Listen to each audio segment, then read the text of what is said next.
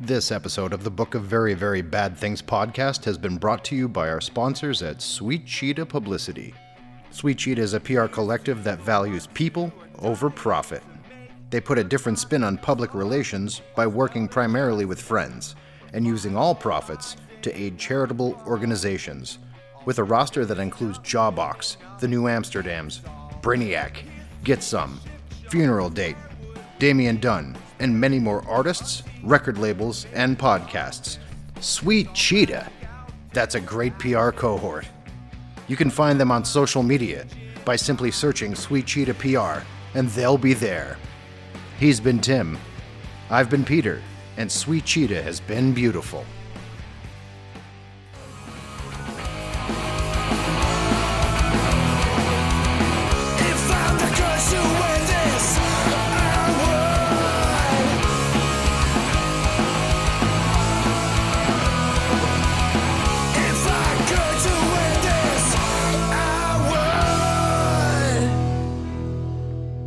Hello and welcome to another edition of the Book of Very, Very Bad Things podcast. I'm your host, Peter, and I am still here.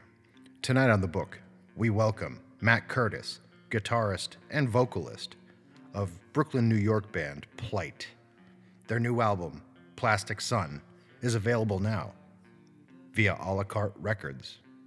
Plight first caught my attention in 2019 with the single Caught and the EP Linger, which were self-released. Thereafter, in 2019, there was a B-sides single, and then it went quiet for 2 years. After which, a la carte records allowed me to listen to a promotional of Plastic Sun. And I have to admit, I've been absolutely obsessed with it ever since. This record dropped 6 months ago. I've been trying to get them on. They're busy individuals. They've been playing non-stop. If you're not familiar, if you're a fan of anything from Quicksand, Failure, The Smashing Pumpkins, all the way to Hum, Swerve Driver, Title Fight, our local boys, Title Fight, any of those above-mentioned bands, plus a million other dream pop, post-hardcore, and shoegaze groups. The best part of Plight is the fact that they utilize all of these different flavors and then do something that perhaps Rivers Cuomo would have done had those been his major touchstones. It is absolutely resplendent to behold, to listen to be embraced by sonically. I can't say enough good things about this record, and I really think Matt is a wonderful human being. I loved speaking to him. I hope you enjoy this conversation as much as I did. If you dig this podcast, if you listen to it on a weekly or monthly or bi-monthly basis, and something has caught your ear, please like, rate, review, subscribe wherever you listen to podcasts. And if you really want to help us out, head over to Facebook, Instagram, share our stuff, give us a like over there.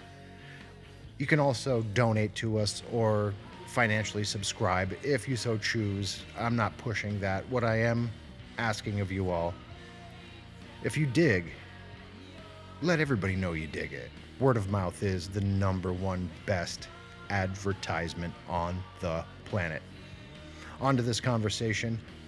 Matt and I got along swimmingly, talked about influence, talked about the emotional resonance of music at large, about music from our scenes, plural, and of course, life in general, and the ubiquitous question of existential dread. You know the one. I really hope you all enjoy this, and I'm going to turn it over to Matt right now. This is Matt Curtis of Plight, speaking on their album Plastic Sun, on the book of Very, Very Bad Things podcast. And this is Common Thief off of that album. I hope you dig.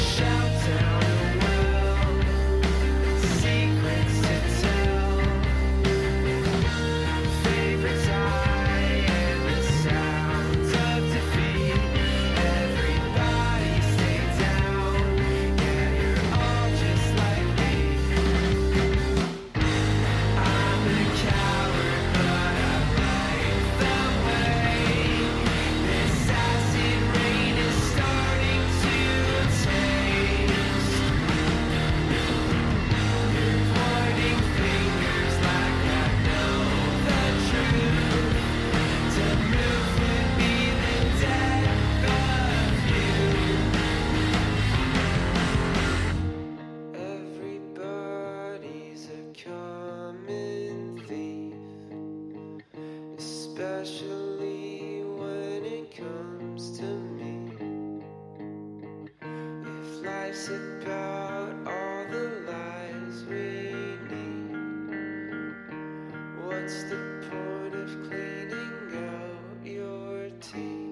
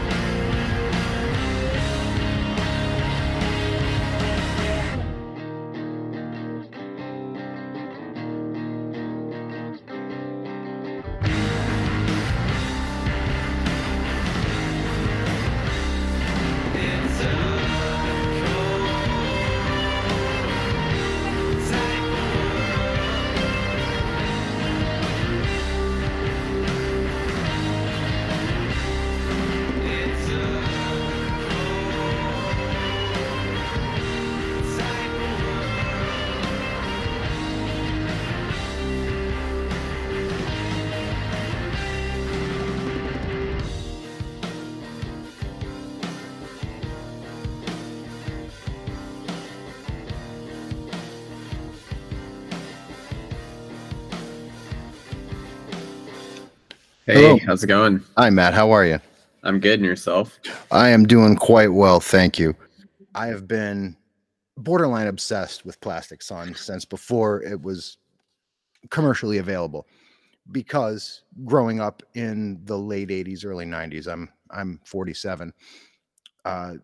Very much of your sound is rooted in the things that I was absolutely just immersed in as a teenager. Everything from Love Battery to Quicksand, Hum, Seaweed, all the way through like Matthew Sweet and American Music Club. I hear all of these influences in your music. Are all of these like touchstones for you guys? Yeah, definitely. I think like that's a lot of stuff that we're inspired by. I think like there's stuff that we grew up on, but like our drummer is born in the late 80s. The rest of us were born in the early 90s. So we grew up with some stuff, but I'll be honest, like I feel like a lot of our influences draw from stuff that we found later in life. But and a lot of those bands that you mentioned are like huge influences for us. Like I'm obsessed with Hum. I see you have a Quicksand record behind you. I bought tickets to that. Yeah, I bought tickets to the Slip 30-year anniversary tour today. And yeah, I feel like it's a mix because like there's also contemporary bands too that we really like, and I feel like it spreads pretty far within like that category because we don't just listen to like one thing. Sure. And there's like a lot of 90s acts that I feel like I'm inspired by, and then like the rest of us too we have like common bands that we really like, but we each have like our own too. Like Smashing Pumpkins is like a band we can all agree upon. Yeah. But like I'm definitely like way more into like slowcore type stuff and like Duster and Red House Painters and Codeine. Yeah. Probably way more than the rest of the guys. But like, everybody has like their own thing that they're like super, super into. The Red House Painters thing makes sense to me too, because I could hear some of Mark in you, not in the way you sing, because he obviously has that baritone and that monotone that he delivers with. But I can hear it. You know what I'm saying? Especially like Red House Painters were one of those acts that coulda, shoulda, would have been, and did have that cult kind of following, but never, I think, really made that crest into the next phase of what should have been a very lucrative career. I think what you guys are doing is a great gateway drug for the people of this generation to kind of, that time machine back to those days. Same with the Smashing Pumpkins. I don't know how you feel about Autumn, the new massive 3 LP deal. Oh, I haven't listened to it yet. You haven't? No, not yet. It's like Siamese Dream. Half of it is really good, and half of it. Yeah, I mean, I'll be honest. I've been listening to Siamese Dream a lot, and I felt that way for a minute. Mm-hmm. But honestly, like listening to it more recently, I feel like I've been way more into it, and it's definitely like a journey, But like then it has so many just like banging tracks. I should have said Melancholy, not Siamese Dream. Melancholy, because that's the double record. Yeah, it could have been. Siamese Dream is just like hit after hit after hit. There's nothing wrong with Gish or Siamese Dream. Both records are flawless front to back. Just to correct myself, it was Melancholy that half of it I thought was flawless. The other half, I kind of wish they distilled into one album. Yeah, it's I mean, they did it on purpose, but it's definitely just like you have to sit down and like listen to it in its entirety. And I feel like when I listen to it, just like parts, like you don't really like grasp it as much. And it's a hard listen too, because you're like, all right, I got to sit here and like listen to this for a while. Yeah, I remember the day it came out, sitting through the entirety of it. And I was in college, so I was definitely dabbling in some extracurricular activities that are not for the ears of my child is in the room next. But there's it helps, I guess, to be kind of a little bent before you go into listening to that. But if there's one song on that album that I return to constantly, it's the song Bodies. Oh yeah, there's something. See, my track I've been really jamming on is Jelly Belly. Like I'm just like, God, that song just rips so hard. And there's like a lot of tracks like that, I feel like on Melancholy, especially, that like they're deep cuts, like that's that's like the album for like, the people who are like Smashing Pumpkins heads. You're like, all right, I'm going to get into every corner of Billy Corgan's weirdness.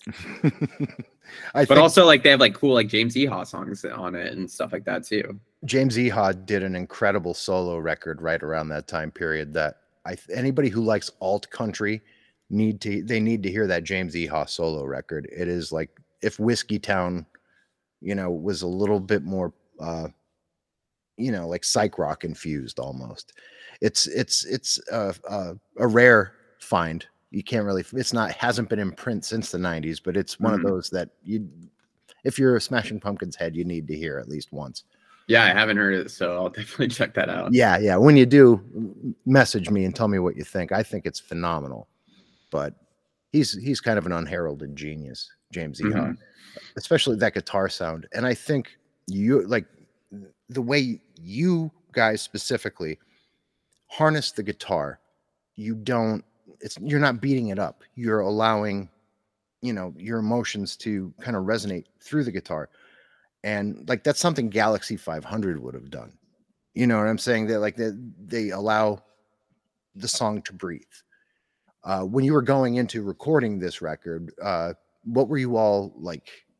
What was the vibe in the room? Like, did you write this all in the room, or was this something that you would bring pieces to everyone with? So the album honestly was just like, we wrote it during COVID. And so we had written, I don't know, maybe a handful of songs pre-COVID, and we were actually playing Bedhead live pre-COVID, but Bedhead was the only song that we were playing live previously that made the record. So we continued to jam on those. And then, when COVID hit, we were like, all right, well, what else do? We might as well write. And so we wrote like 20 or so songs. And then cut them down to 12. And then we recorded 12. But then when we recorded 12 too, it ended up just being 10 because like one didn't turn out good. And then one had to go because it was too long for the LP. But like the vibe of like going into recording, I think we were excited just because like we demoed the songs out like 3 times during COVID.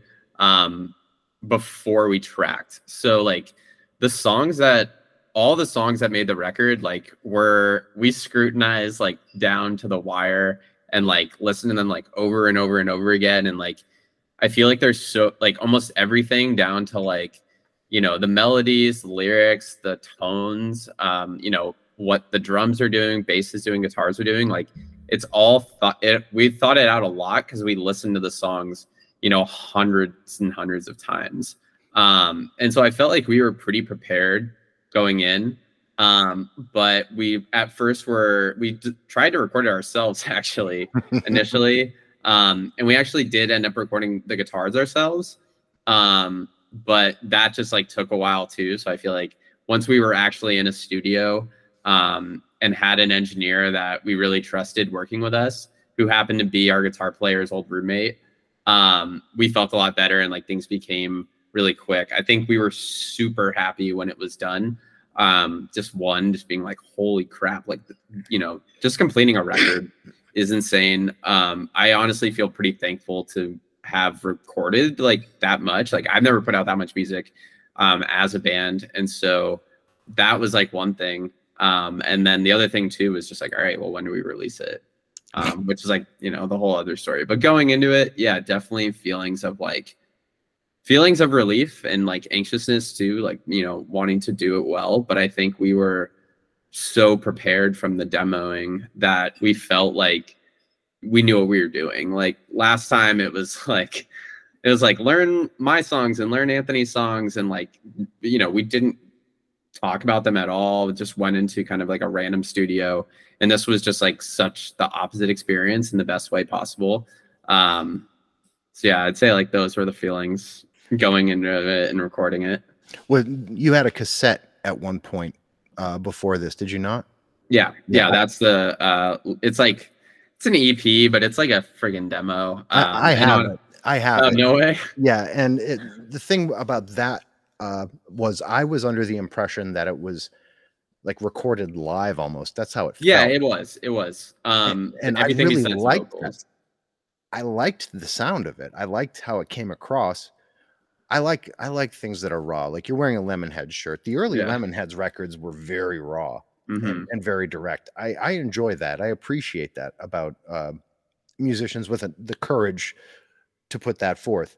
I think with Plastic Sun, what you have here is something vastly different, but also like a really honest document of some very mixed feelings lyrically, especially.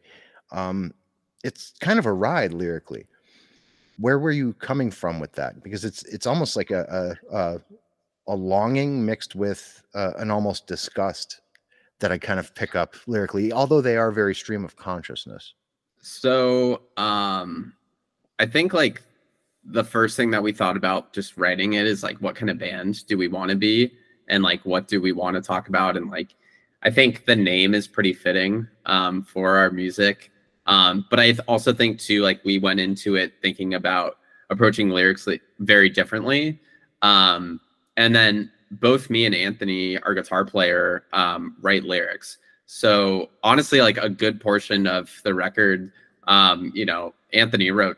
So like, I can't speak exactly to him, but I think like we were like in the same like space,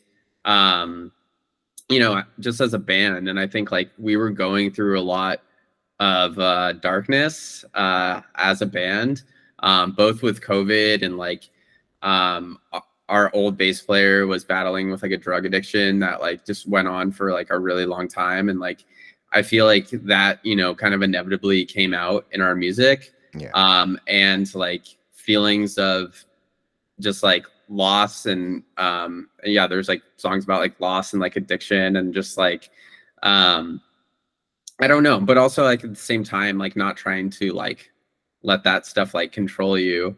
Like it is what it is, and just kind of like just being like, all right, like, it is like life is, gets kind of hard sometimes, but it's like you kind of just like letting it be and just kind of like riding the journey at the same time. So I feel like that's like how my vibe was going in, and trying not to have a record that's just like, like so desperately somber. Yeah. And like feel sorry for ourselves kind of shit. Like I think we were kind of over that.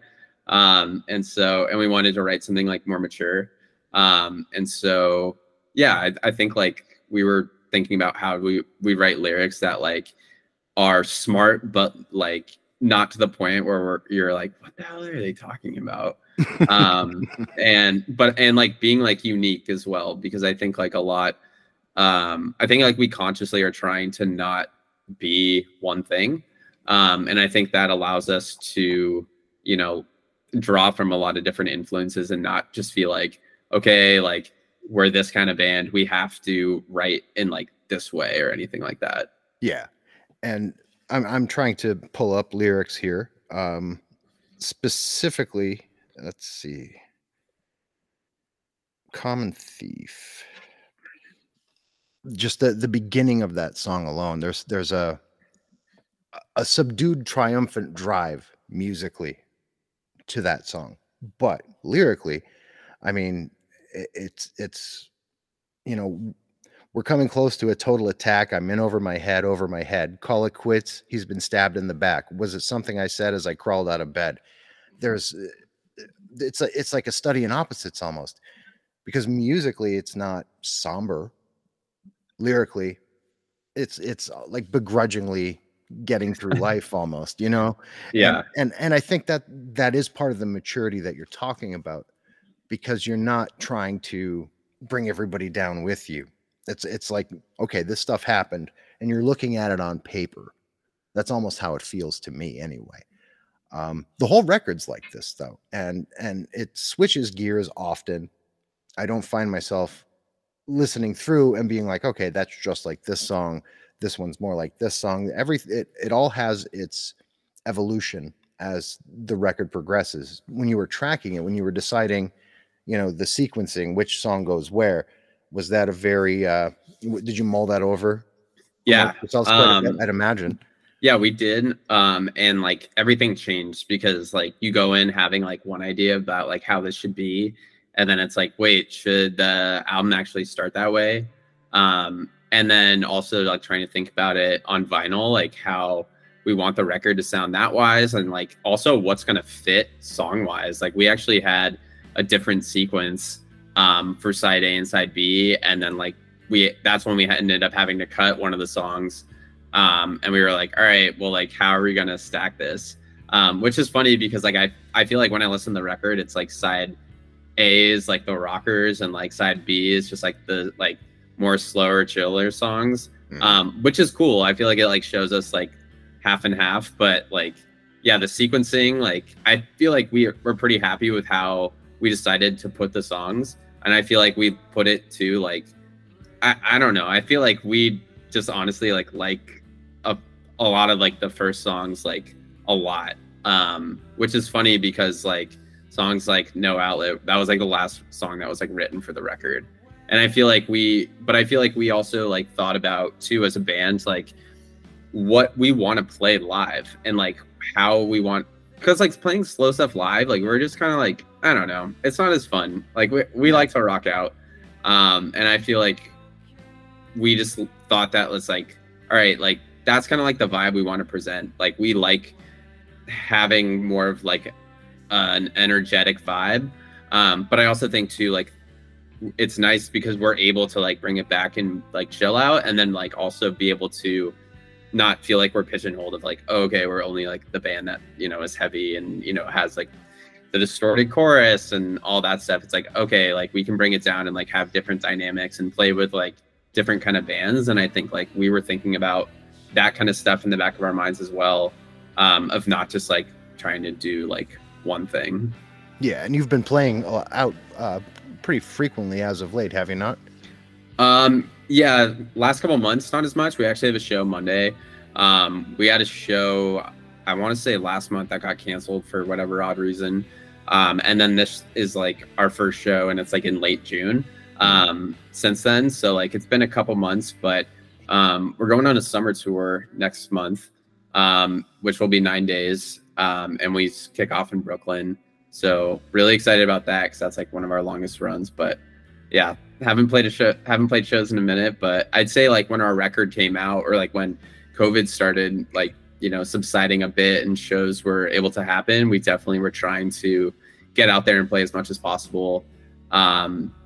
Just to kind of like, I think we wanted to show people like these songs, and we were proud of them. And like, you know, we hadn't had the chance to play them live, and we haven't even played every song on the record live, I want to say, or maybe we have, but like some of them only a couple. So it's also like nice to like, you know, feeling like testing the waters, like how do people react to this song? Because I think like there's a idea of like, okay, like this is the song that like we all love, and then it's like, but then like the song that like you don't think of is the song that like everybody really likes. Yeah, it's always the one that resonates with you almost the least, that people really, you know, grab onto, and then it gives it a second life for you as well.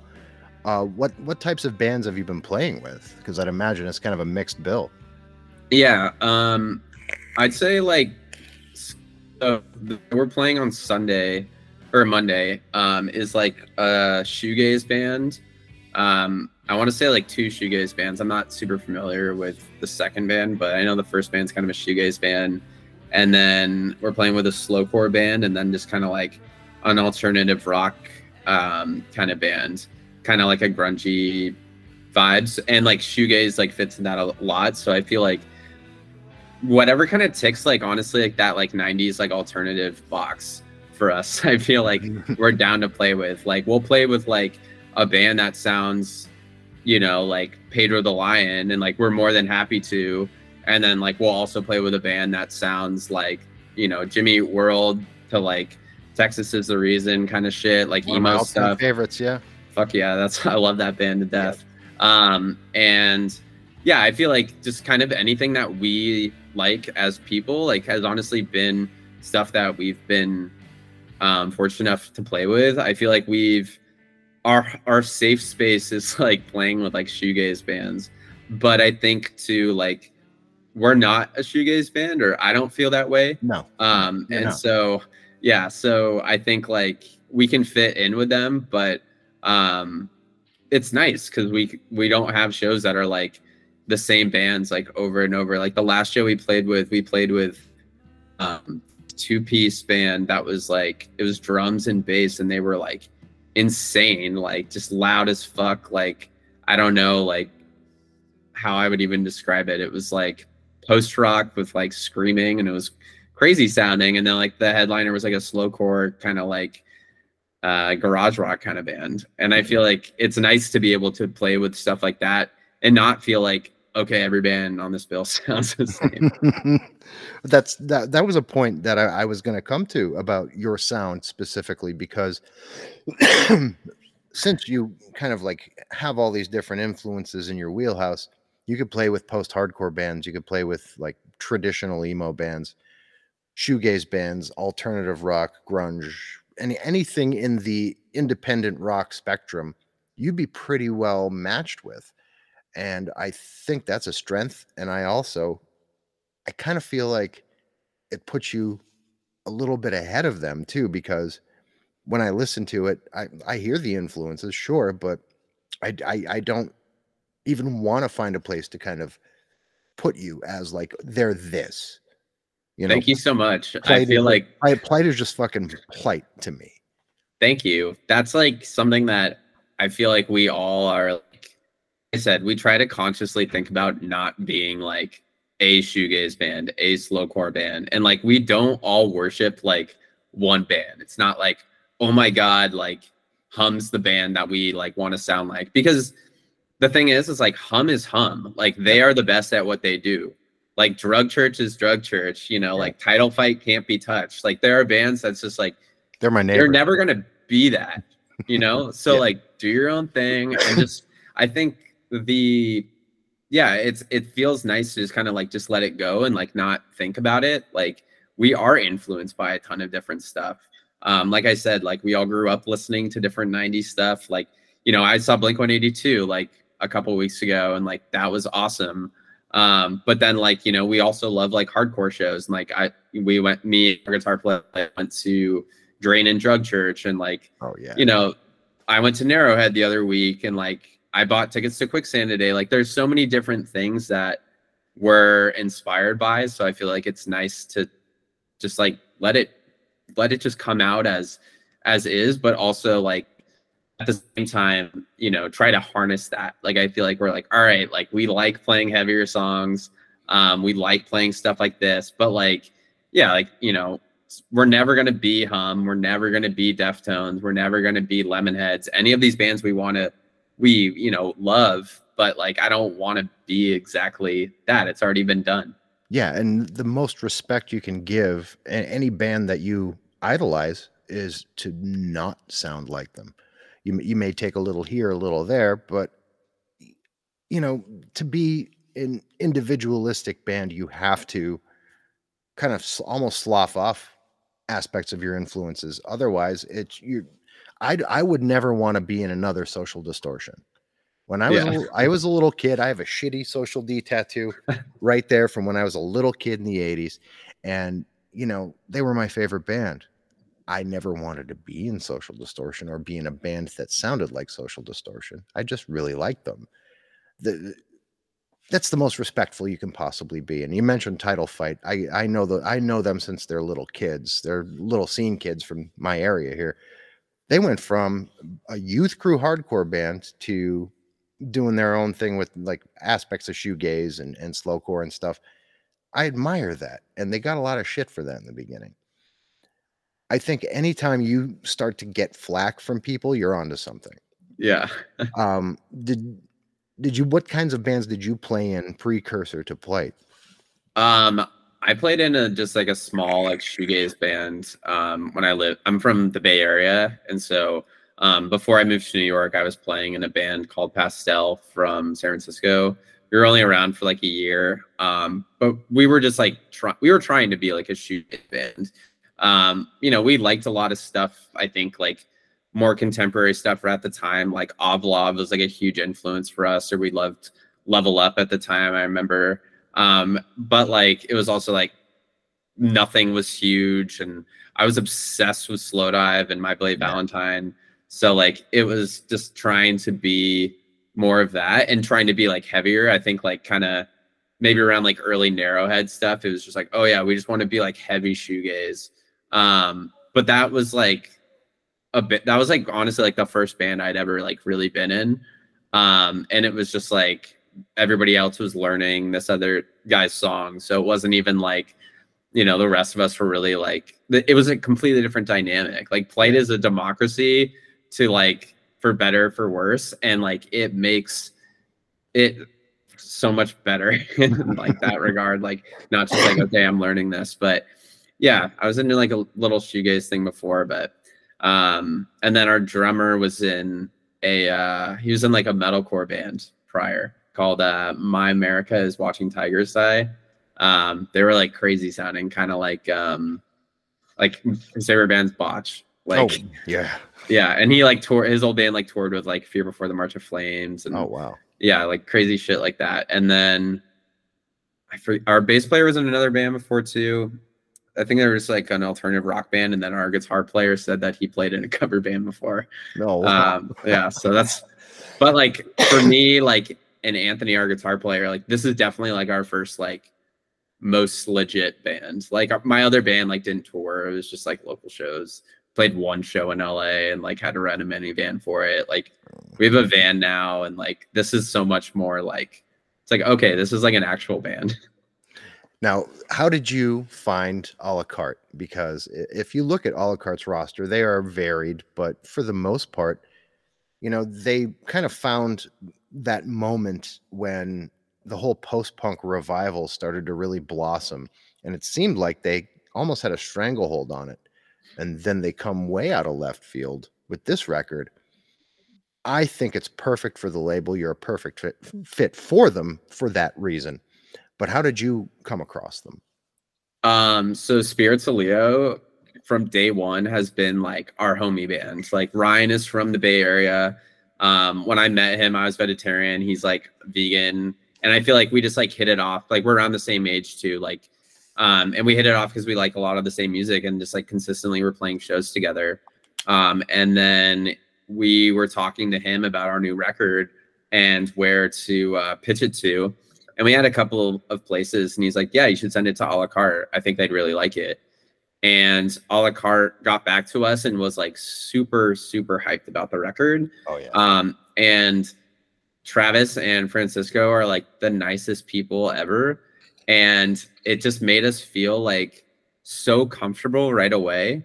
I felt like other places that we were talking to were like, we can't do it right now. Like kind of like, I don't know, like they'd be doing us like a favor and like, yeah, you're definitely like are doing somebody a favor by like, you know, helping them put out their record. But yeah, I don't know, like I'd rather work with somebody who's like super hyped on us than just like somebody who's like, yeah, you can be on the label and then like not have them like push it really or like believe in it.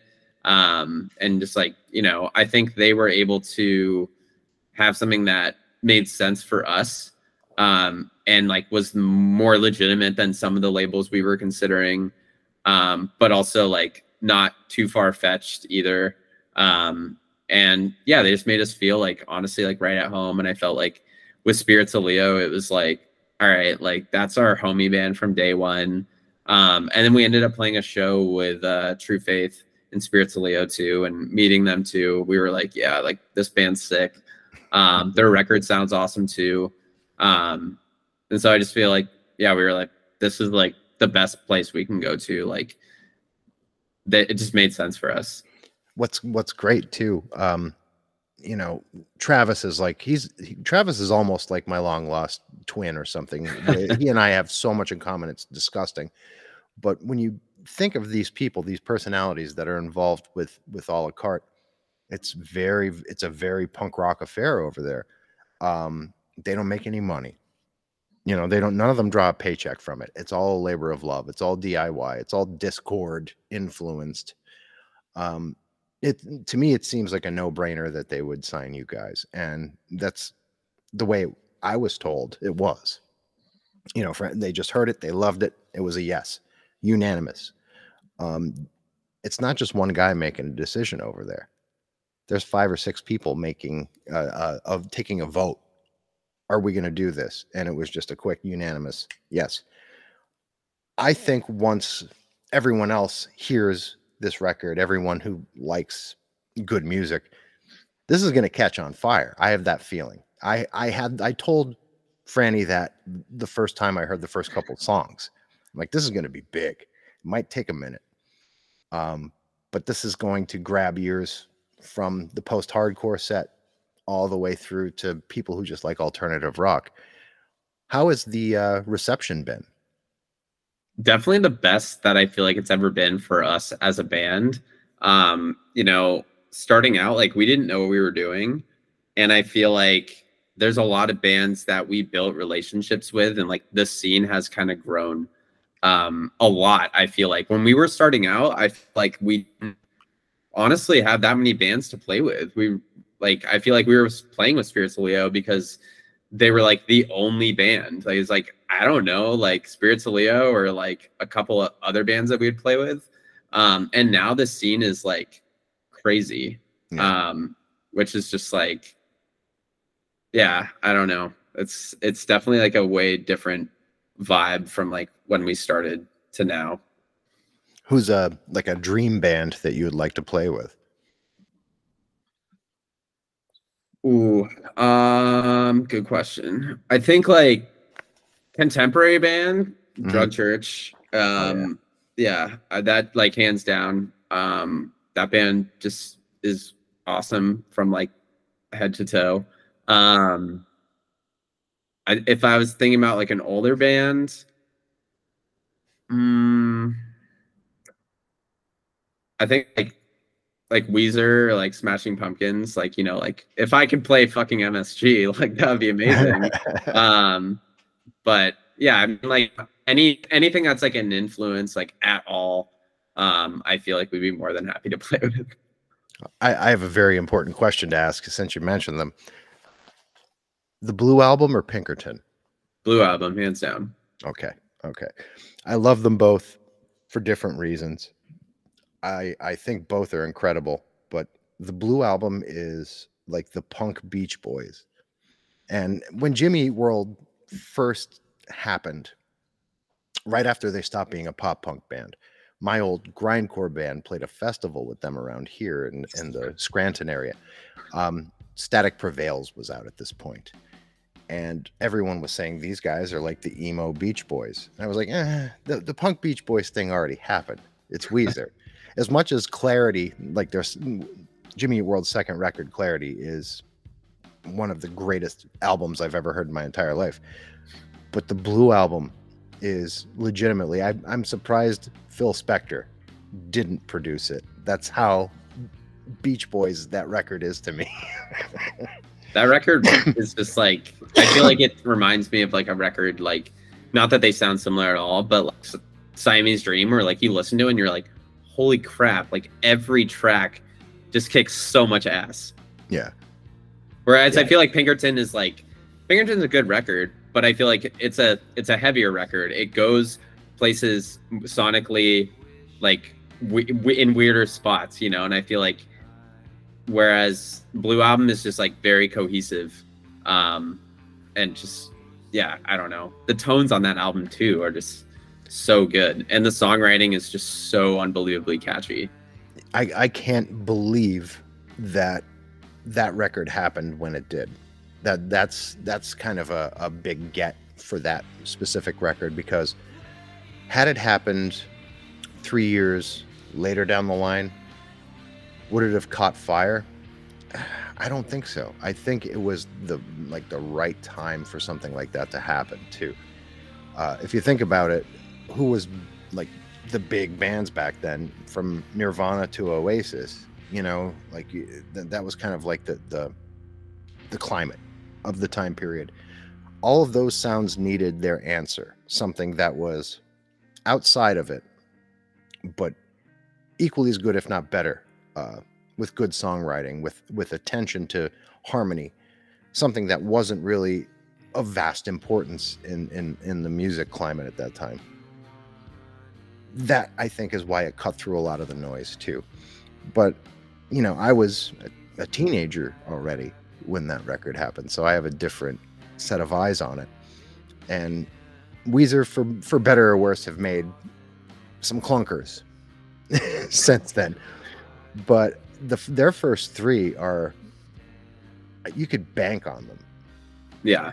You know what I mean? They're that, and I mean, you can't be a band too for that long and like not write like a couple bad songs. Of course. You know, like Jimmy Eat World too. Like, yeah, Jimmy Eat World's like first three records are fucking, you know, perfect. Yep. Futures is good. I like Futures, it's fine, but it's not as good as the first three. No. And like, yeah, like Smashing Pumpkins, yeah, first three records. You know, a band like that lasts forever. You can't have every track be a banger. But yeah, like, you know, every band too has like their heyday. Yeah.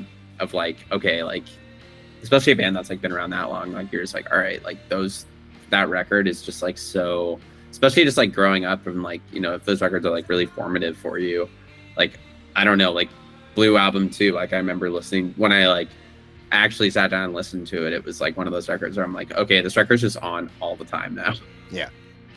Yeah, there's and in that time period, like, just, I'm gonna discount hardcore, which I came from hardcore. That was my culture. I'm just popular music only. You think about all of the good that came out in popular music around that time period. Weezer and Oasis really kind of topped everybody consistently, in my opinion. Who was better? I don't, Smashing Pumpkins maybe, but they were already kind of like taking some being different. Yeah, which I'm not going to shit on it because I really like Adore. I think Adore is a great record. Would it have been better with Jimmy Chamberlain? Probably.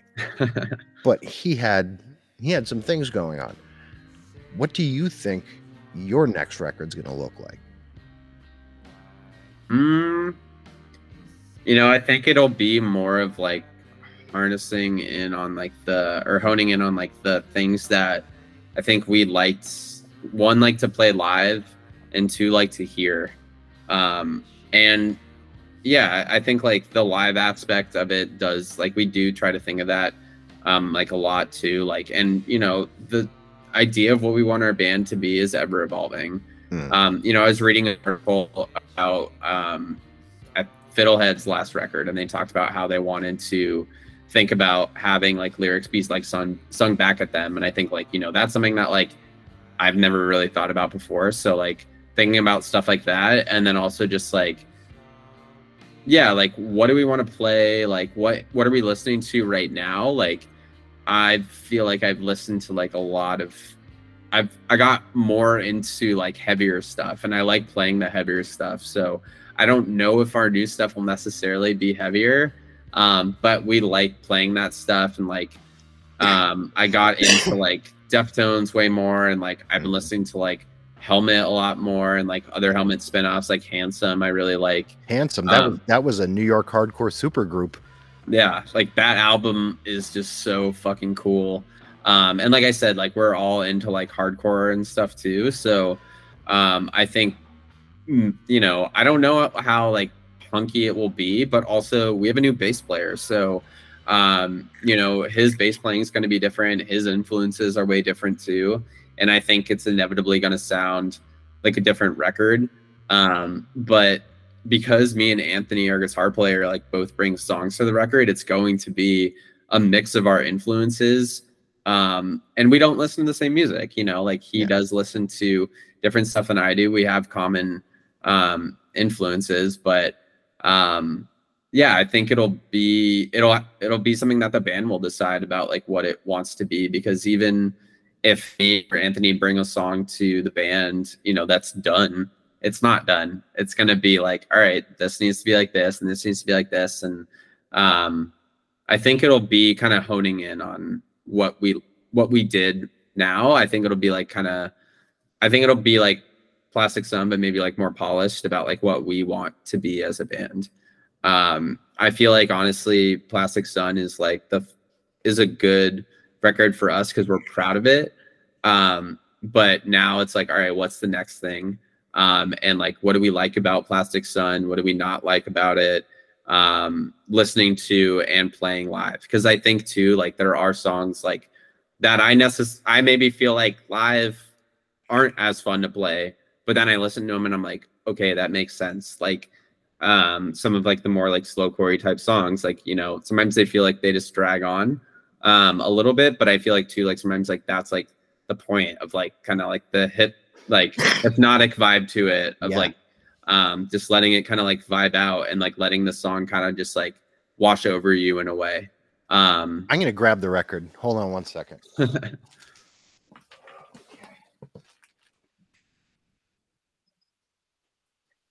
Sorry, continue. Now,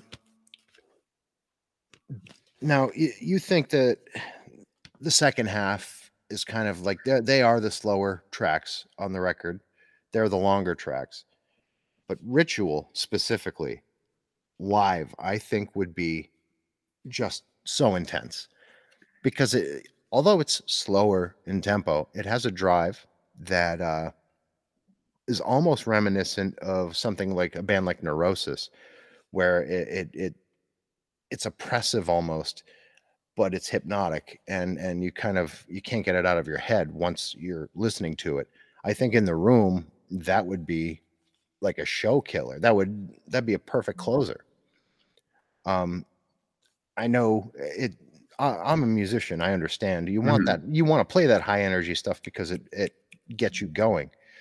But you have to remember, there's an audience out there who they're going to get into it. They're going to get the point of something that is toned down but has nuance.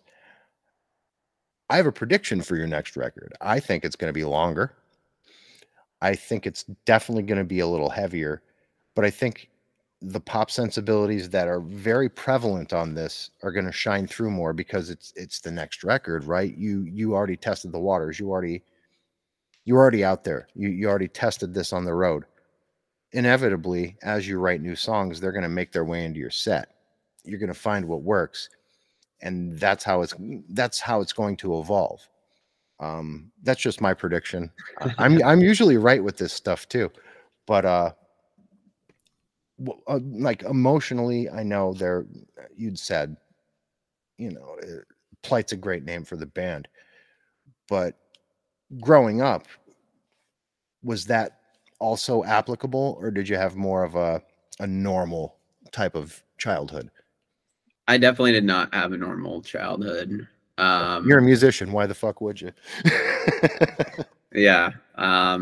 Yeah, I can't speak for everybody else in the band, but I feel like that's why you deviate toward punk rock, right? Like, I don't know, just like music, you know, it's cheesy, but like, you know, it's always been there for me. Like, I feel like it's been there for like the rest of us. And like, I've always, I don't know, I feel like, you know, growing up, like I was an emo kid, you know, like I had the fucking girl jeans and like straight hair and stuff like that.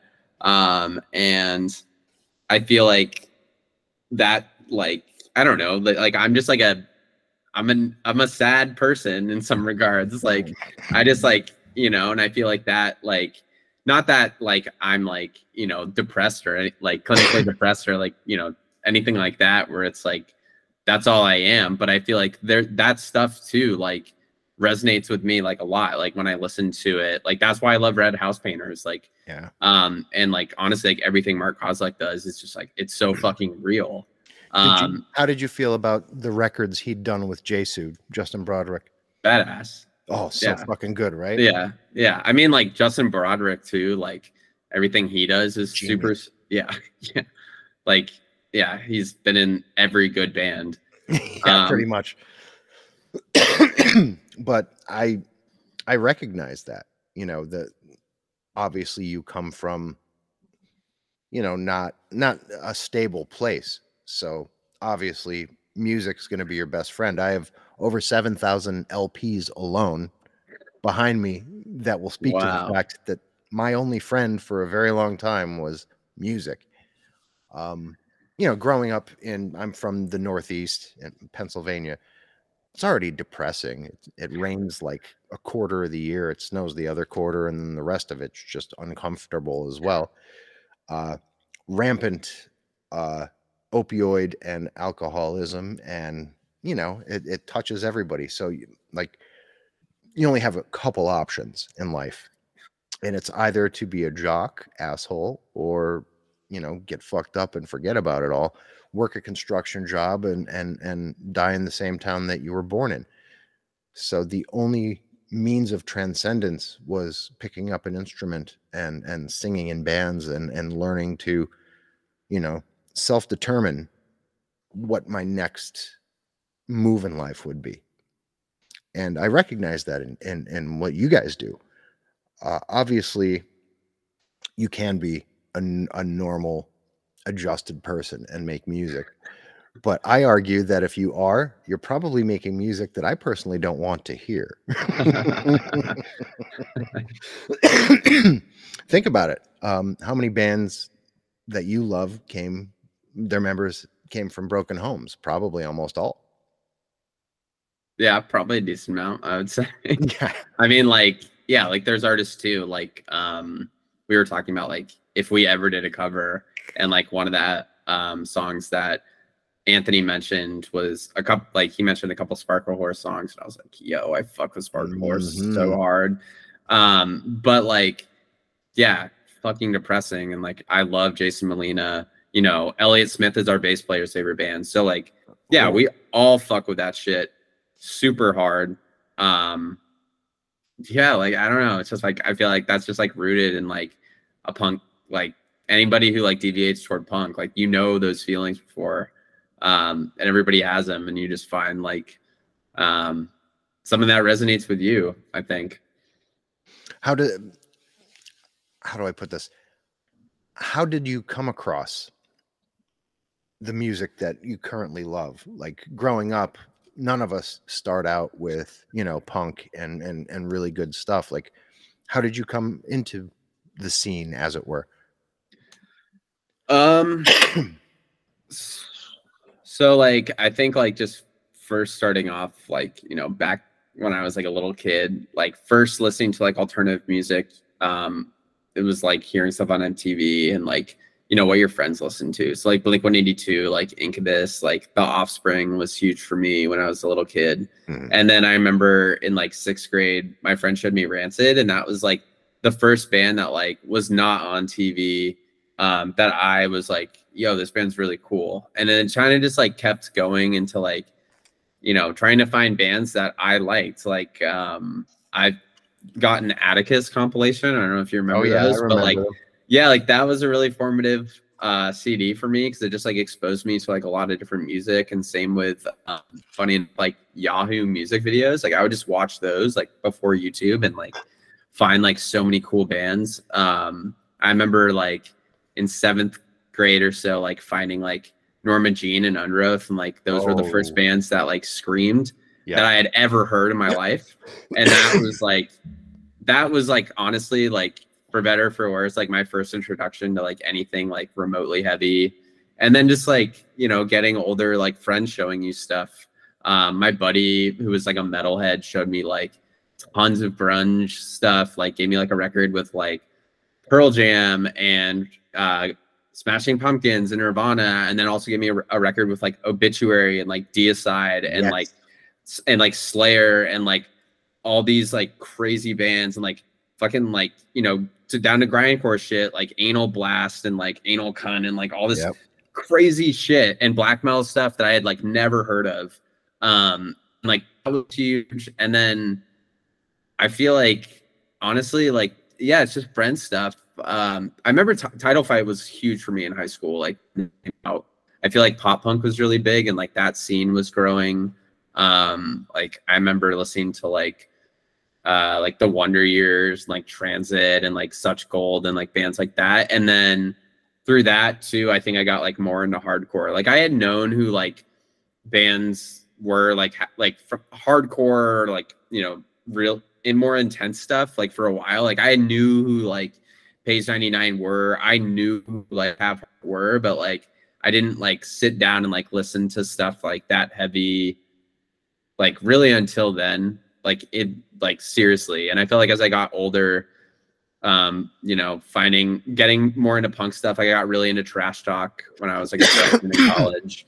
And then freshman in college too, you know, just meeting another guy who was like obsessed with like Dinosaur Jr. So like showed me like Sonic Youth, showed me My Bloody Valentine, Slowdive, like all that shit.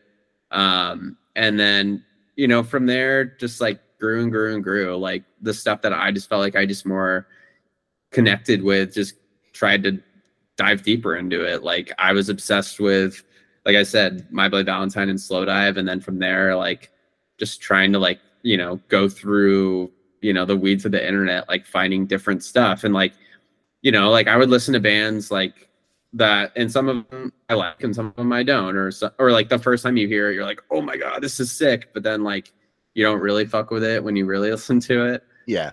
Like Ride, like never really clicked for me. Like they're fine. I just really don't care about them too much. Like Nowhere is a good record. I'm not going to like debate that, and like Going Blank Again's cool, but like I'm so much more of an MBV Slowdive type person. And Slowdive is one of my all-time favorite bands, and I do love Ride, but I love My Bloody Valentine, and I really, really love Slowdive. There was something specifically about them that I think resonated with me more than any of the other bands of that ilk.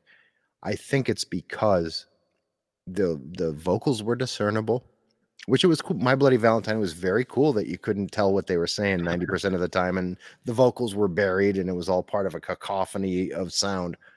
Slowdive, very metered, very, you know, thoughtful. I agree. I'll be honest, I do like Slowdive probably like a bit more if I had to choose. Yeah.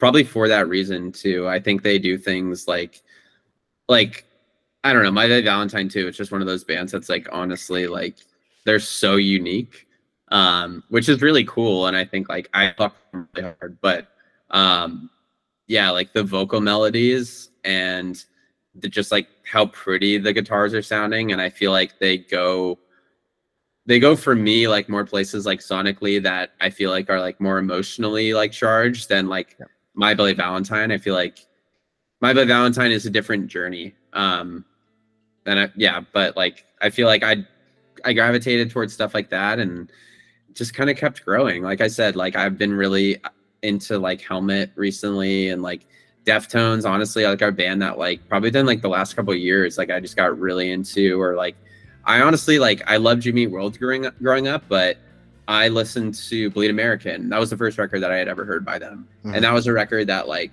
was always playing in my mom's car when she would like drive me to school. But I didn't know of Clarity. I didn't know of Static Prevails. And like I got into Clarity like, you know, maybe like 5 years ago or something like that. And like that record that record rules. And I think like there's a lot of stuff like that. And it's like also just checking out bands that like other bands recommend. Like that's how I found Texas Is a Reason through Title Fight.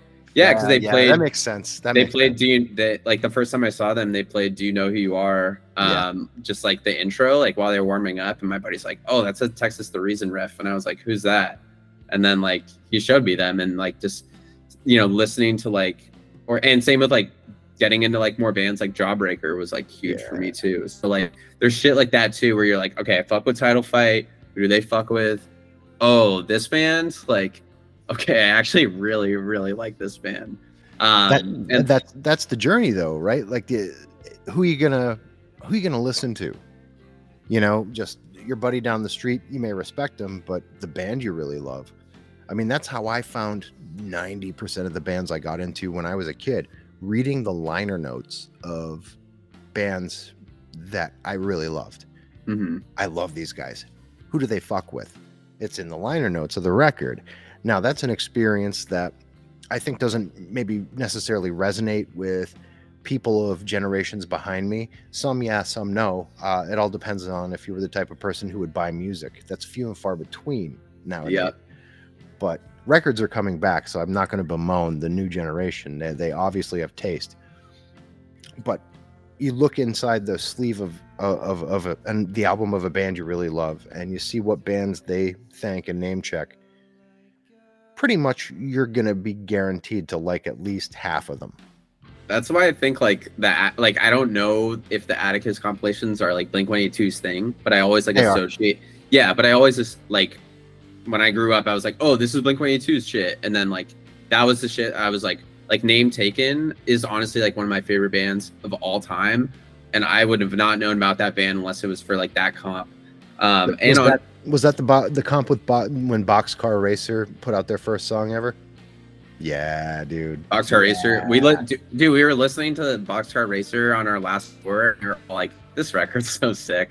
And like fucking good. Yeah, like I remember buying CDs from Victory Records, and they would have like the or like a lot of like the emo shit, like growing up to like Solid State or Truth and Nail or other like labels like that would have a DVD that had music videos on it. And I remember watching those. Like I remember watching like I don't even remember. I think I bought like a Throwdown CD from Victory Records. I think they were on Victory at the time, maybe. Okay. But I could be totally wrong. But I remember finding like Spitalfield on that, and like Spitalfield from like a record that was just like so adjacent was like super cool. And like I remember finding like other shit like that just through like stuff like that or other different comps. And I feel like that's always like was always like a really cool way to find stuff. Whereas like now it's just like so easy, or just like, all right, like who is similar artists, but also like feel like sometimes like I like those, like I guess like curated playlists would for me like probably be more something that I would like, because it kind of gets bands that are like less noticed, and because like sometimes you just are clicking and you're like, all right, these are all the same fucking bands. Whereas like it's hard to find like a deep cut of like some like a band like I don't know, like Sensefield comes to mind, like a band that like Sensefield is like badass, but like they're a band that like not that many people know, and maybe they only have like for me like Sensefield really has like that one record that just like fucking rocks. I don't really care for like the other stuff too much, and like I feel like there's bands like people wouldn't ever find that band unless like another band like vouched for them. And just like I'm not saying, I'm more using that in like a situational case. But I think like more bands, like I'd rather see more bands like do that, because like vouching for bands is like the coolest shit, and that's how you find bands that like, you know, there's so many bands that are awesome but just not, you know, respected in the scene or don't know people or like whatever. And there's a million bands that, you know, are shitty but successful because they know people. It's like I just would rather, you know, give credit to like, I don't need to like jock anybody who's cool. I need to jock somebody who like I like their music. So yeah, I feel like we also try to like do that too, and play with bands like, or bands that we asked to play with, like we're like, we want to play with this band because this band is good. Like you know, I can't say every band that and I don't want to give away everything that's like on our tour, but like a lot of the bands that we're playing with were like, I really like this band.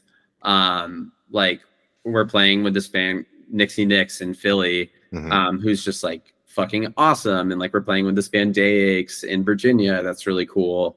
And I think like doing stuff like that too has always like worked super well for us, because like you can never fit into something that like you were never a part of, you know, like you can never sit with the cool kids, like unless like the cool kids accept you, and it's like, dude, fuck that, like I'm just gonna come in and like be the new kid in school and like say what's up to the people that like fuck with me and that I like I don't need to like try to fit in with somebody that's cool.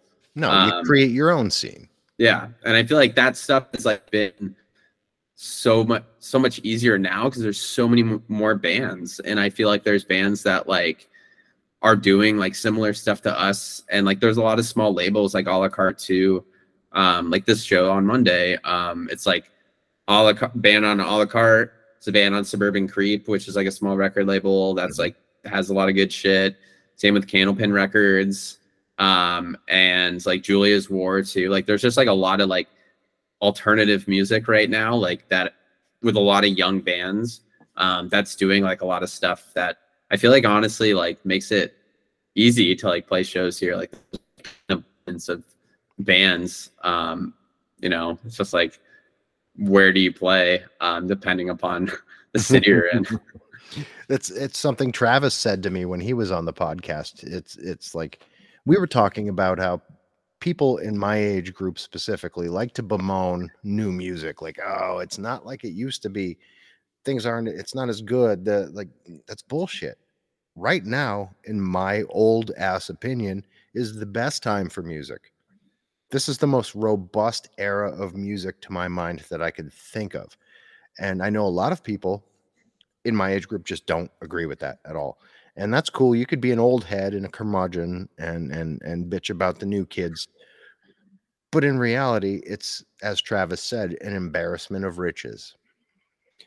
There is so much good out there. It's actually hard to get it all and to curate it all and experience it. I think when anything stands out to you like that, you have to grab onto it and really champion it. Hence this podcast at this point in my life. Everybody I bring on this show, I don't just like, because that would be boring to me. And it would be dishonest, because in my mind, I'm curating the world's best playlist with this show. And you guys to me have been almost a focal point, really, in what I feel is extraordinary. Thank you. In music. And I mean that in all sincerity. When I got a hold of your cassette, a buddy of mine had gotten it for me and sent it to me and said, yo, this is going to be your shit. I went nuts for it. Then Franny signed you guys and it snowballed. But my God, your next record, if it isn't the biggest record in underground music, I'm going to be very pissed off at people, because it's not going to be your fault. So I don't know how familiar you even are with this show or my format, but I only ever have one pre-prepared question that I ask everyone. That question being, what is it that terrifies you most on an existential level? So I'll posit that to you now. Probably like, if God is real. That scares the crap out of me, honestly. Why? Because you never know what happens after you die. Right. Like, and just like, I don't know, like the aspect of like heaven and hell and like all that stuff is like, I wouldn't say that I believe that. Like, I don't know. I won't say that there's not an afterlife. Like, I'm agnostic and kind of like, I don't fucking know what else is out there, but that's fucking scary.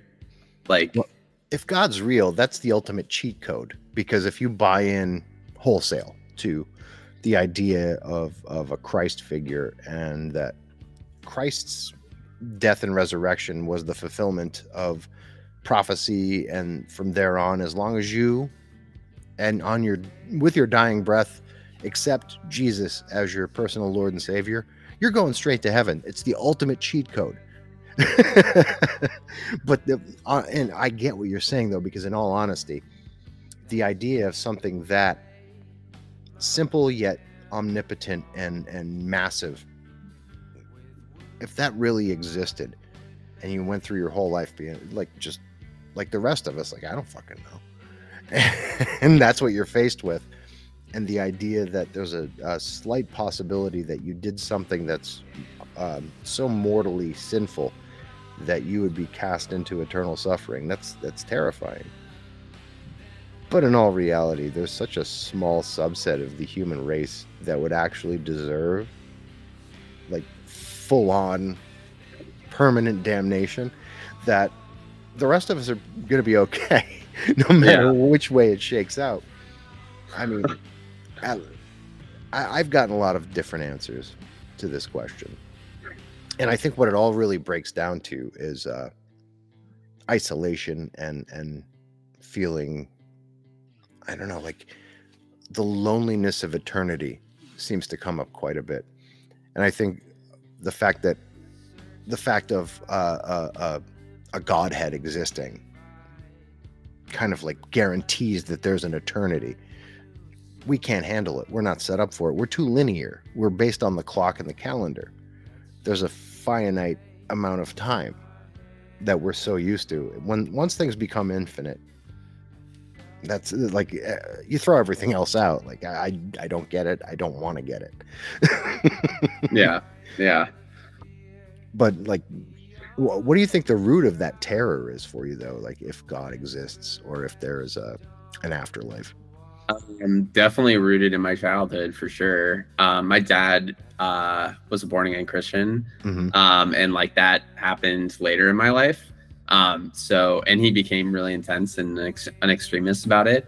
And so, yeah, that's definitely like ingrained within me. I don't think that, it's not something that like I worry about, like, oh my God, I need to like be a Christian or I'm gonna like burn in hell or anything like that. But it's just like, I think like thinking of like a higher power is just like, it's just like a crazy thing. And just trying to think about like, like what the world is and like your existence and like what you're doing with your time here is always like really crazy to think about. And like thinking about like, I don't know, like, just thinking about like your past and like your sins, and like shit that's happened to you in life. And like, I just thinking about like how, for me, like thinking about like how all that ends is just like, I don't know what's happened. And it's interesting for me to like read like what people think happens, because like some people think there's an afterlife. Some people are like, oh, you go back to like where you were before you were born.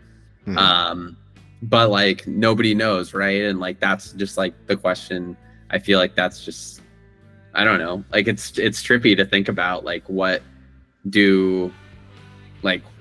happens. And that's like, I think too, like death is the only thing in life that is like finite. Like everything else, like relationships can come and go, jobs can come and go.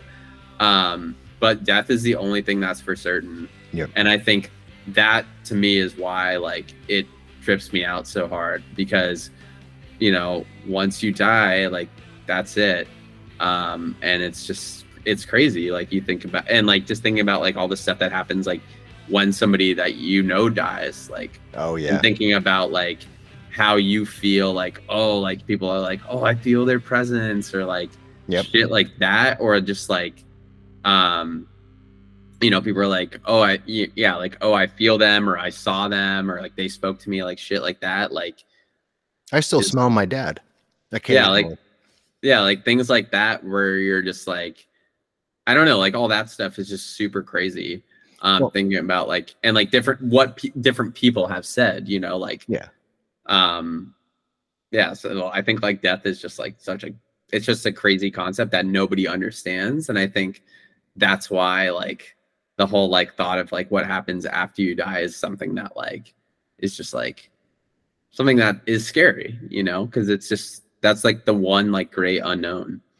Well, and this maybe it'll blow your mind, I don't know, but the human anima is driven by electricity. Electrons run us.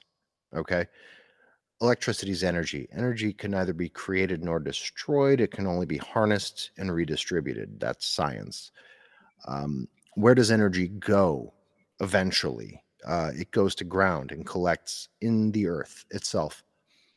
So if you could take comfort in anything, if those electrons do indeed contain your consciousness is going to go and join with other electrons in the ground and other consciousnesses and become part of a greater whole. So maybe that is heaven. And maybe once we all become pure energy again and go to ground and are all one again, that loneliness that all human beings feel will go away, because we are always meant to be one. That's my belief.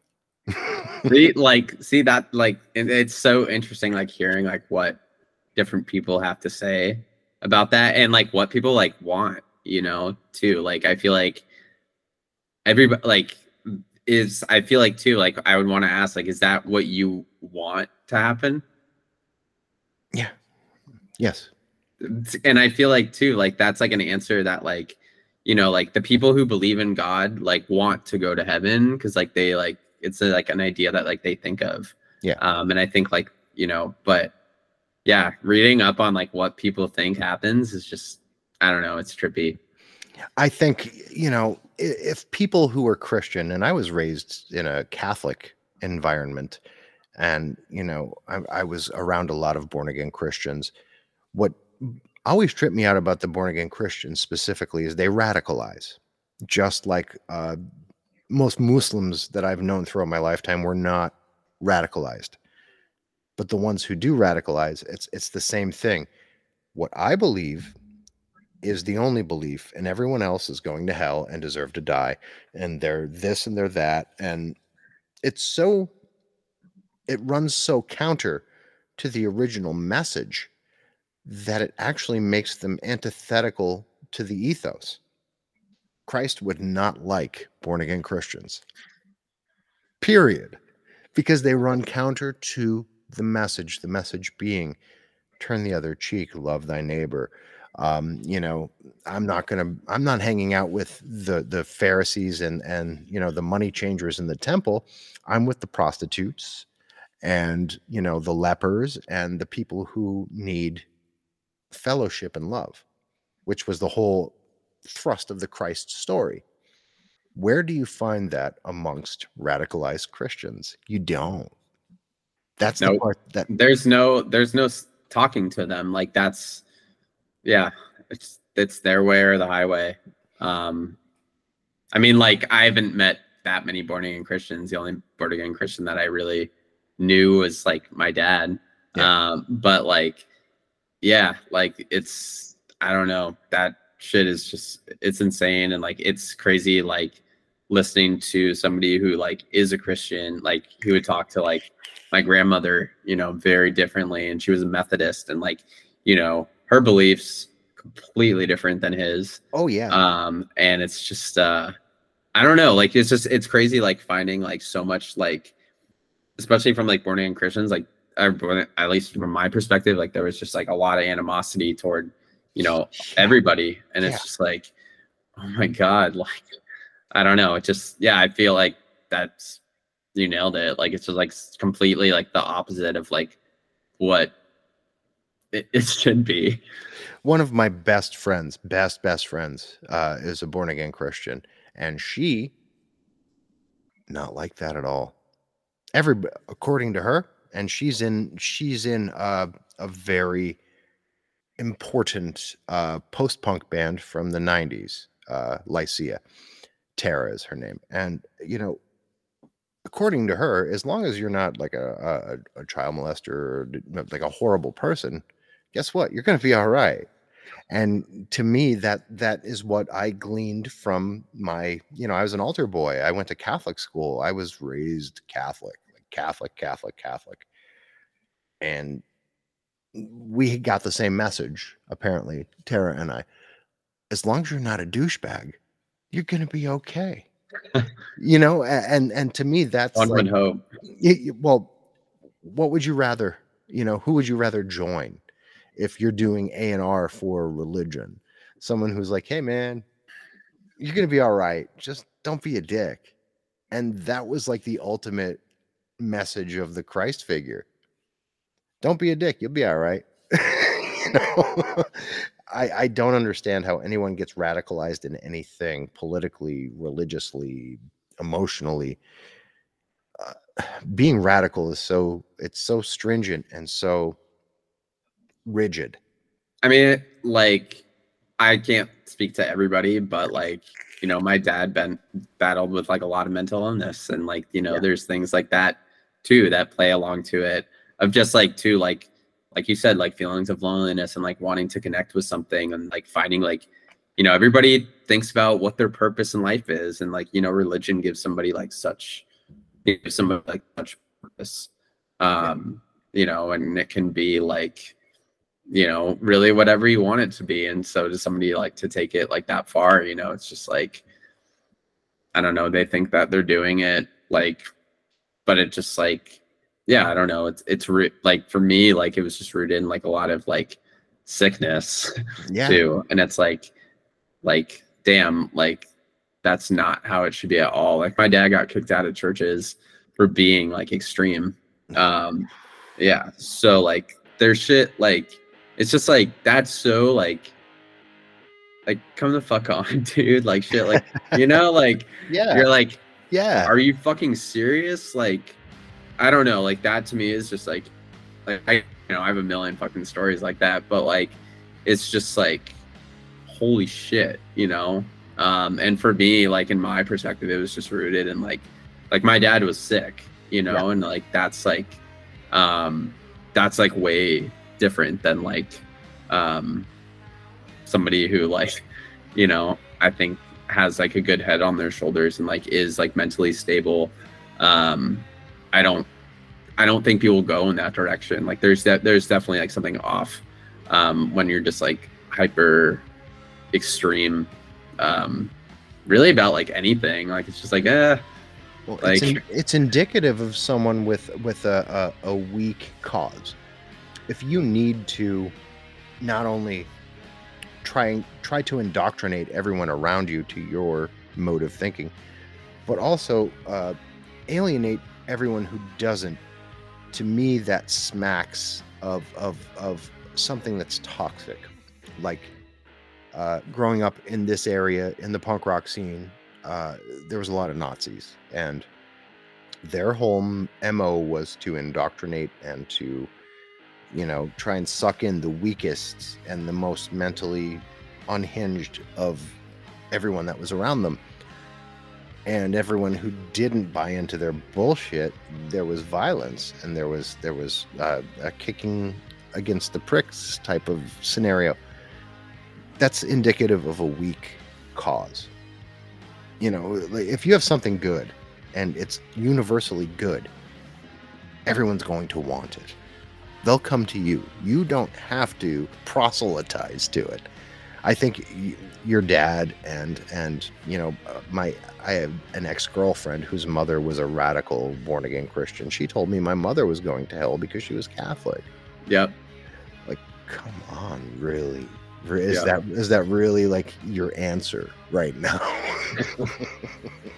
I mean, that was like, yeah, an answer to like a lot of things for those types of people. That had to take a toll on his relationship with your mother and everything, really. Yeah. How's your relationship with him now? In the my father's passed away. Okay. Yeah. My father is too. I'm sorry. That's okay. But yeah, I mean, like that shit definitely like affected like, you know, my whole life, and like still affects like my whole life. And I think like that's like something that like, you know, I think that's like why I feel like too, like I am the person I am today, of just like that stuff that I just realized like I just didn't want to be a part of at all.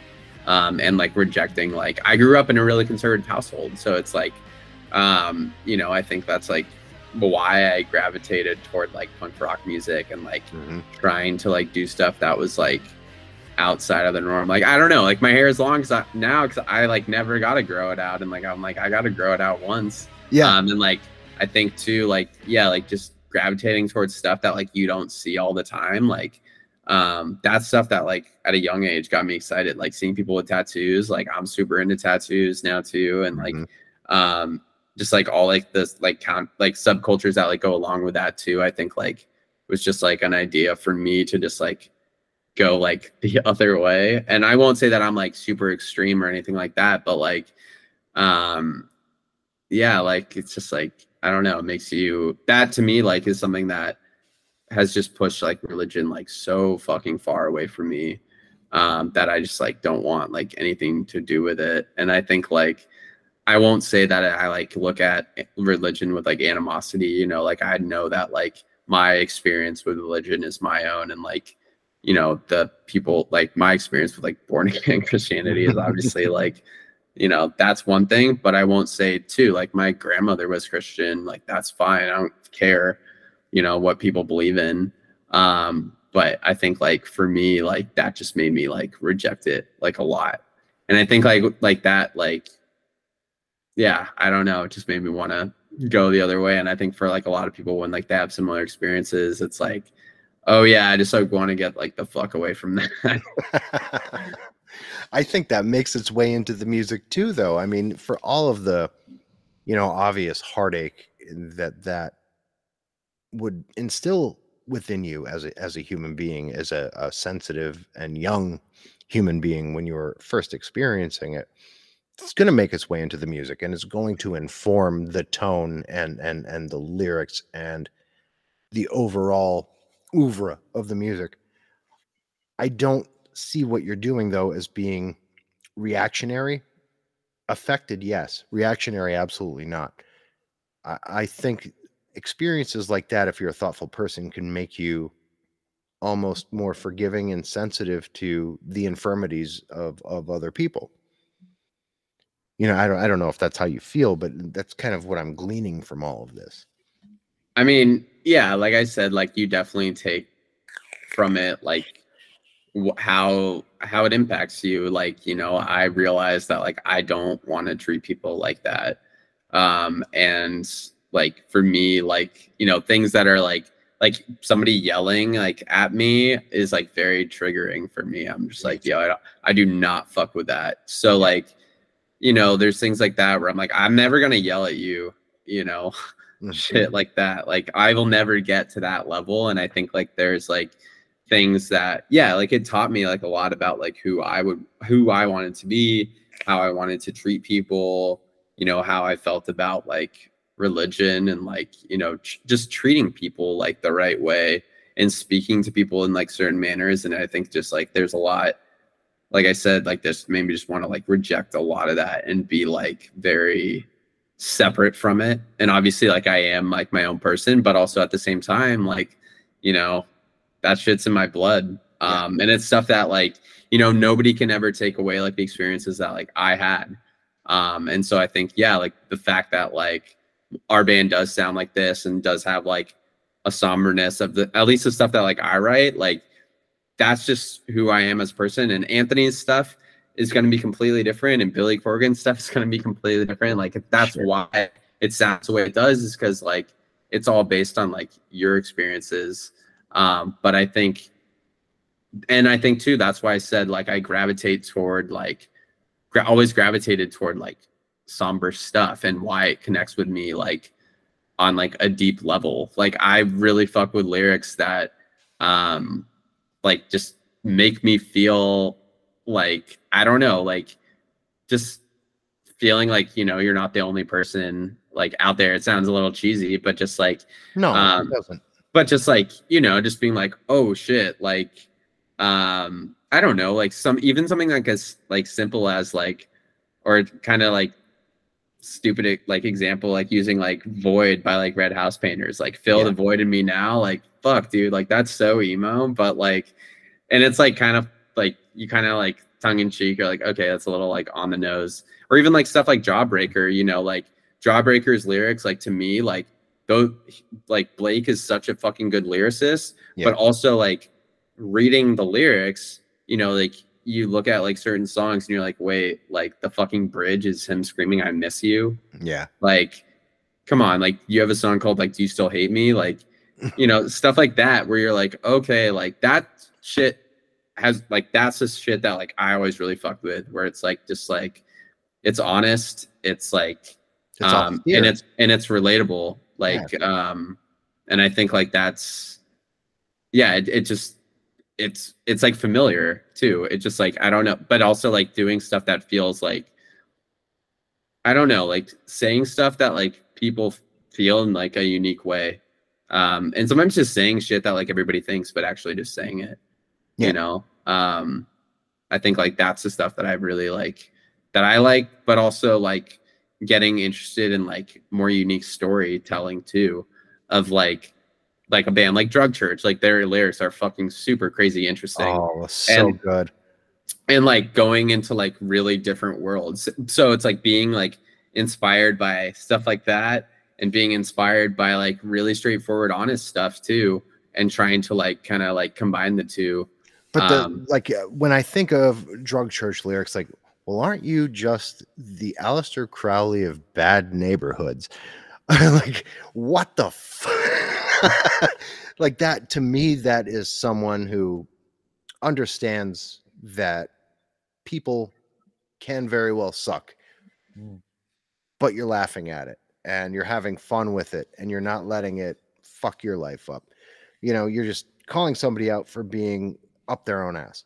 That's the way I read that. I think what resonated with me lyrically about Plight is just the things I'd said before. There's a yearning for something, but there's also, like recognizing that everything's fucked up and you just have to kind of find your own way through it. It's not woe is me. Yeah, definitely. I appreciate that was a conscious decision. I appreciate that because like anybody could, just write 10 songs about how they're miserable and there's no way out, the end. We've heard that. What's the interesting story is always how the person gets out of their situation, how surviving ultimately occurs, and that there is life on the other side of whatever you're dealing with. Myself, as much as I love and miss my late father, he was a Vietnam veteran and he was a little crazy.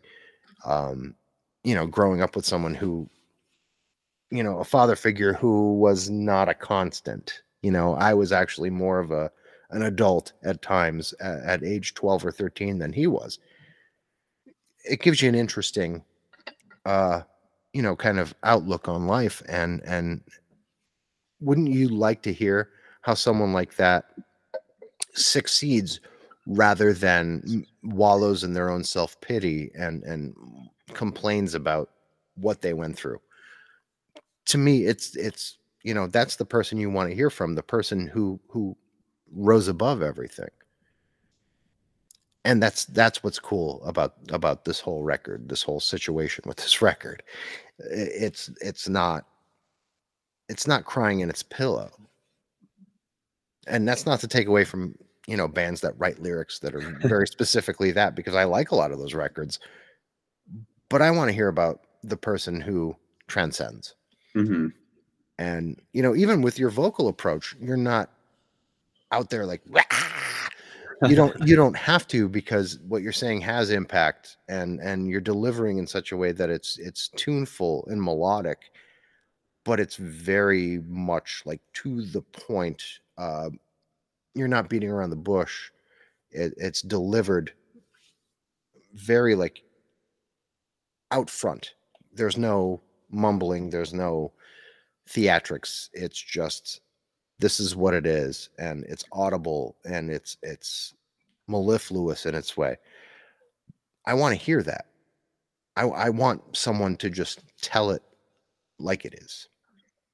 And I did kind of want to ask you, like, your vocal delivery, what was kind of, what were you reaching for with that? Or did it just come naturally? Like, this is how I want to present?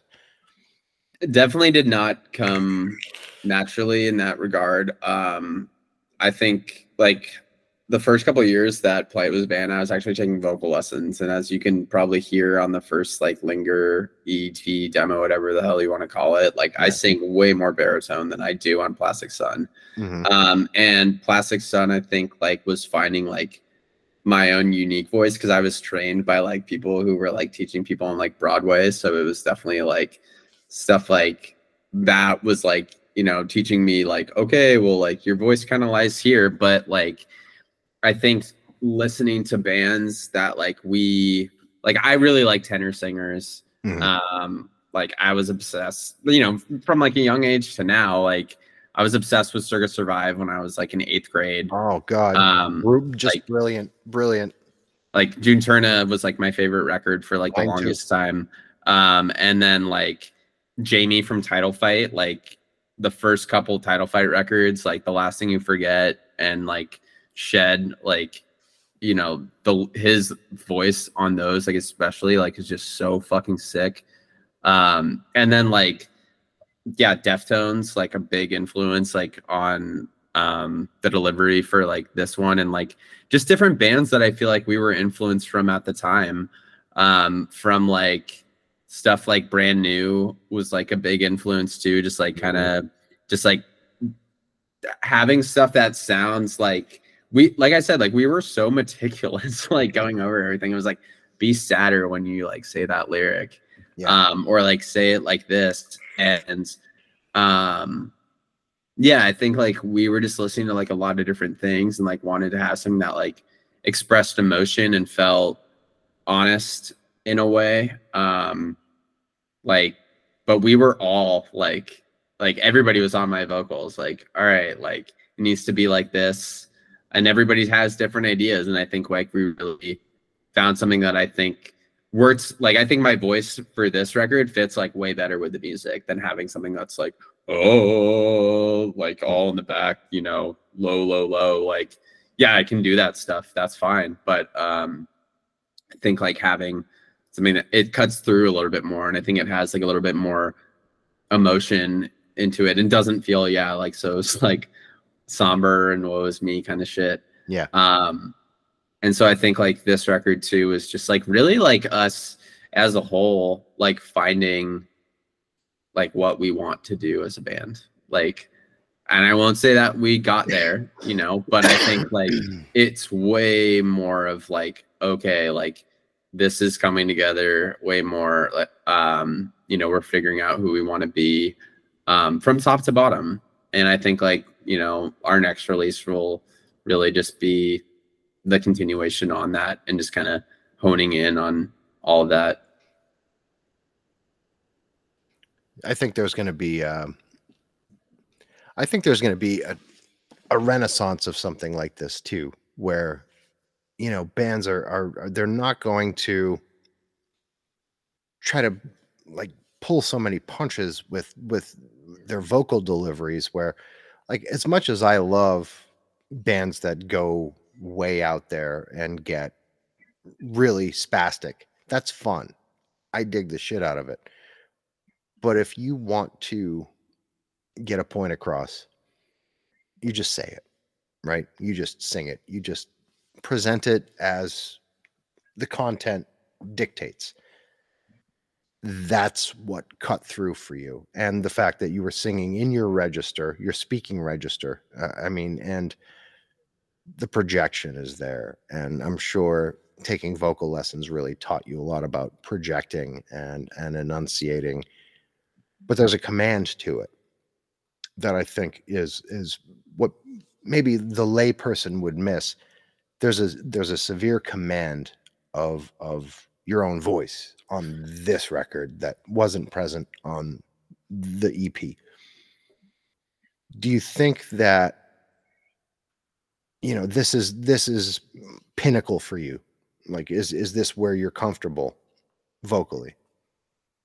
I'm definitely comfortable in some regards, but like, you know, there's always room for growth. Like, you know, I could always be a better vocalist. Like, you know, I could take a million vocal lessons, and like I would love to learn how to do like a million different things like vocally, and do them like well with confidence. Cause I think like that's like the other thing. Like when I started off playing music, like I didn't know what the fuck I was doing.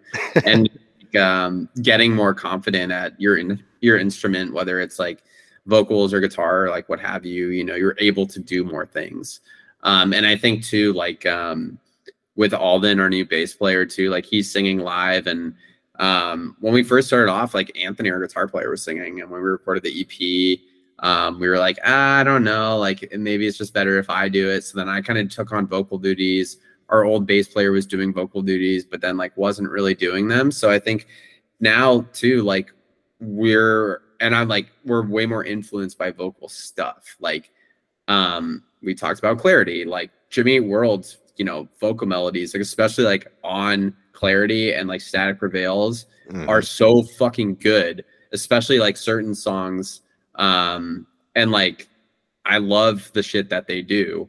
And I think, you know, thinking about like parts like that, and like being influenced by bands like Title Fight and seeing bands live and being like, damn, a band with like good background vocals, like it makes like a huge fucking difference. Yeah. And so I think, and you can do so much more cool shit with that. And there's also stuff that like I do on the record that like I could never perform live. Just like, you know, you listen to the end of Reverie, like the bridge there, like I can't sing that live because it's like too fast and like each line goes from the next one. So the way that we do that live is we have Alden and Anthony like help out with stuff like that. You would and, like, have to. Yeah, and like different parts, like we're able to like add thickness and stuff. So I think there's other stuff that like comes into play too. So to kind of round out the episode, if you were to explain to someone who'd never heard Plight before, if they would ask, what kind of music do you play? How would you approach that? How would you explain that? Excuse me, I've not been feeling well. How would you explain that to someone going in cold? I mean, you try to find like a baseline understanding of what kind of music they listen to, you know, like that's always like the hard one. And I think it's always difficult to like try to pinpoint what the fuck my band sounds like, because like that's impossible. Especially like when I'm like, I don't mean to sound this like in like a way that I feel like we're reinventing the wheel or anything, but like, yeah, we are trying to consciously like not be like this band. We're not trying to be a hum. We're not trying to be Smashing Pumpkins. We're not trying to be Jawbreaker. We're influenced by all that. So I think like it's easy to just like be like, oh, like 90s sound, like that always comes up for us. And I think like we have like something that's like, I think we're unique but familiar. I think there's something that like you can hear in like a lot of this stuff. I think, you know, we have slowcore elements, we have shoegaze elements, we have emo elements, like, but we're not just like that one thing. And I think like if you can find to like, you know, if I'm talking to like a normie, you know, like who doesn't know fucking shit about music, like I'll be like, oh, you know Nirvana, like kind of like that. Yeah. You know the Pixies. Yeah, like sometimes I'll tell people like, oh, like, you know, Jimmy Eat World, like we're like that, but like if Jimmy Eat World was like a little heavier, like I don't know, but like I think too, like if I'm talking to somebody like, you know, who's kind of like in the scene and shit, that like who knows like about the same bands that like I like, you know, I'm just gonna just not try to like name drop bands of like stuff like that. I'd more just like talk about like my influences, but and what was really influencing us like on that record. And I think like, or like that's, you know, right now. And I think like when I was writing that record, yeah, it was a mix of like older artists, like Duster and Hum and you know, shit, and like Galaxy 500, like we have a song called Bedhead, like we fucking love Bedhead, and shit like that.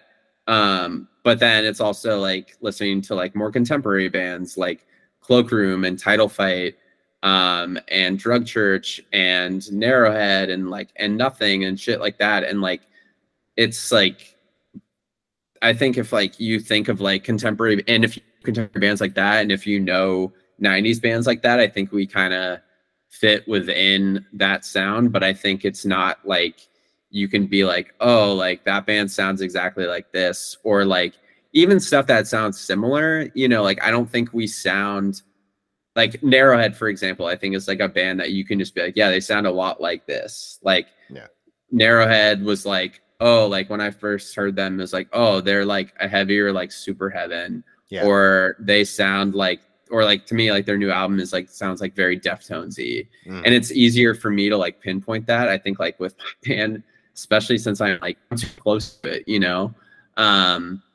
But yeah, I think to just trying to like draw from like a bunch of different stuff. It's like, oh yeah, like you may hear like, you know, I think people have heard the stuff we're influenced by. Some people have said we sound like different stuff, but then you hear some people like name drop bands and it's just like, I don't know what the hell, how you saw that one. But yeah, I think like if I was to describe it, it'd be like unique but familiar, and just kind of figure out what kind of bands they like and kind of just kind of go in that scene, you know.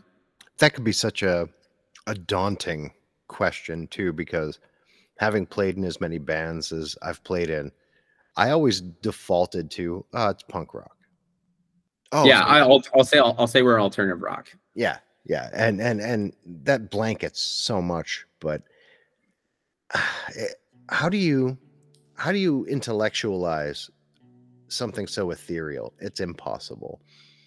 But I think what your strengths are what makes you indescribable to the normie, to someone who's uninitiated, to someone who, you know, would potentially really like it, but not have a context for it. And being that intangible is a strength, and I applaud it, and I'm glad you are. In closing, as I said earlier in the podcast, this record has kind of consumed a big chunk of my listening time. And I want to thank you for it, because my ears are always to what's new, what's next. I'm not, like I'd said, one of the old heads that just stays in my lane and is comfortable there, because that's boring and I would be miserable. I would rather find something new to be excited about. And I just want to thank you for giving me something to be excited about again. Well, honestly, like, thank you so much for listening. It means a lot that like you were able to, like, honestly, like, that we even reached you. You know, I think like just reaching somebody that's like outside of honestly just like our friends and family is like a big one. And we're really glad that you like it. I'm so happy that you enjoy the record. I think we put a lot of time into it, and effort into it, and we're proud of the record. And so, yeah, like that's like the nicest thing that like anybody can say. Like, thank you so much for appreciating it, and like honestly like giving us like any sort of attention like whatsoever. Like, I'm really happy to hear you say that, and I'm sure the rest of the band will be too. Awesome. So when the next record hits, will you come back and talk to me again? Fuck yeah. This was great. It was like, it's way less of an interview, you know, more of a conversation, which is definitely the vibe. I hate interviews. So when I have someone on, I get to know them. It's like we're in a bar, getting to know each other, and let the chips fall where they may. So thank you for being an interesting and open interview. Of course. Thanks so much, Peter. Really appreciate it. All right, my friend. You have a great night. Yeah, you too. Take care. Take care of yourself. What else could I really say, folks? Incredible discussion with an interesting, intelligent, and gifted young man with so much to offer musically, intellectually, and spiritually. I so love this record. Do yourself a favor. Wherever you stream music, head there right now. Listen to Plastic Sun by Plight and allow it to affect you. And if it does, which I believe it certainly will, then you head over to A La Carte Records website and purchase it on vinyl or CD, I guess, if that's what you're into, but buy the record. Listen to it the right way, the proper way. He's been Matt of Plight. I've been Peter of this podcast. You've been beautiful.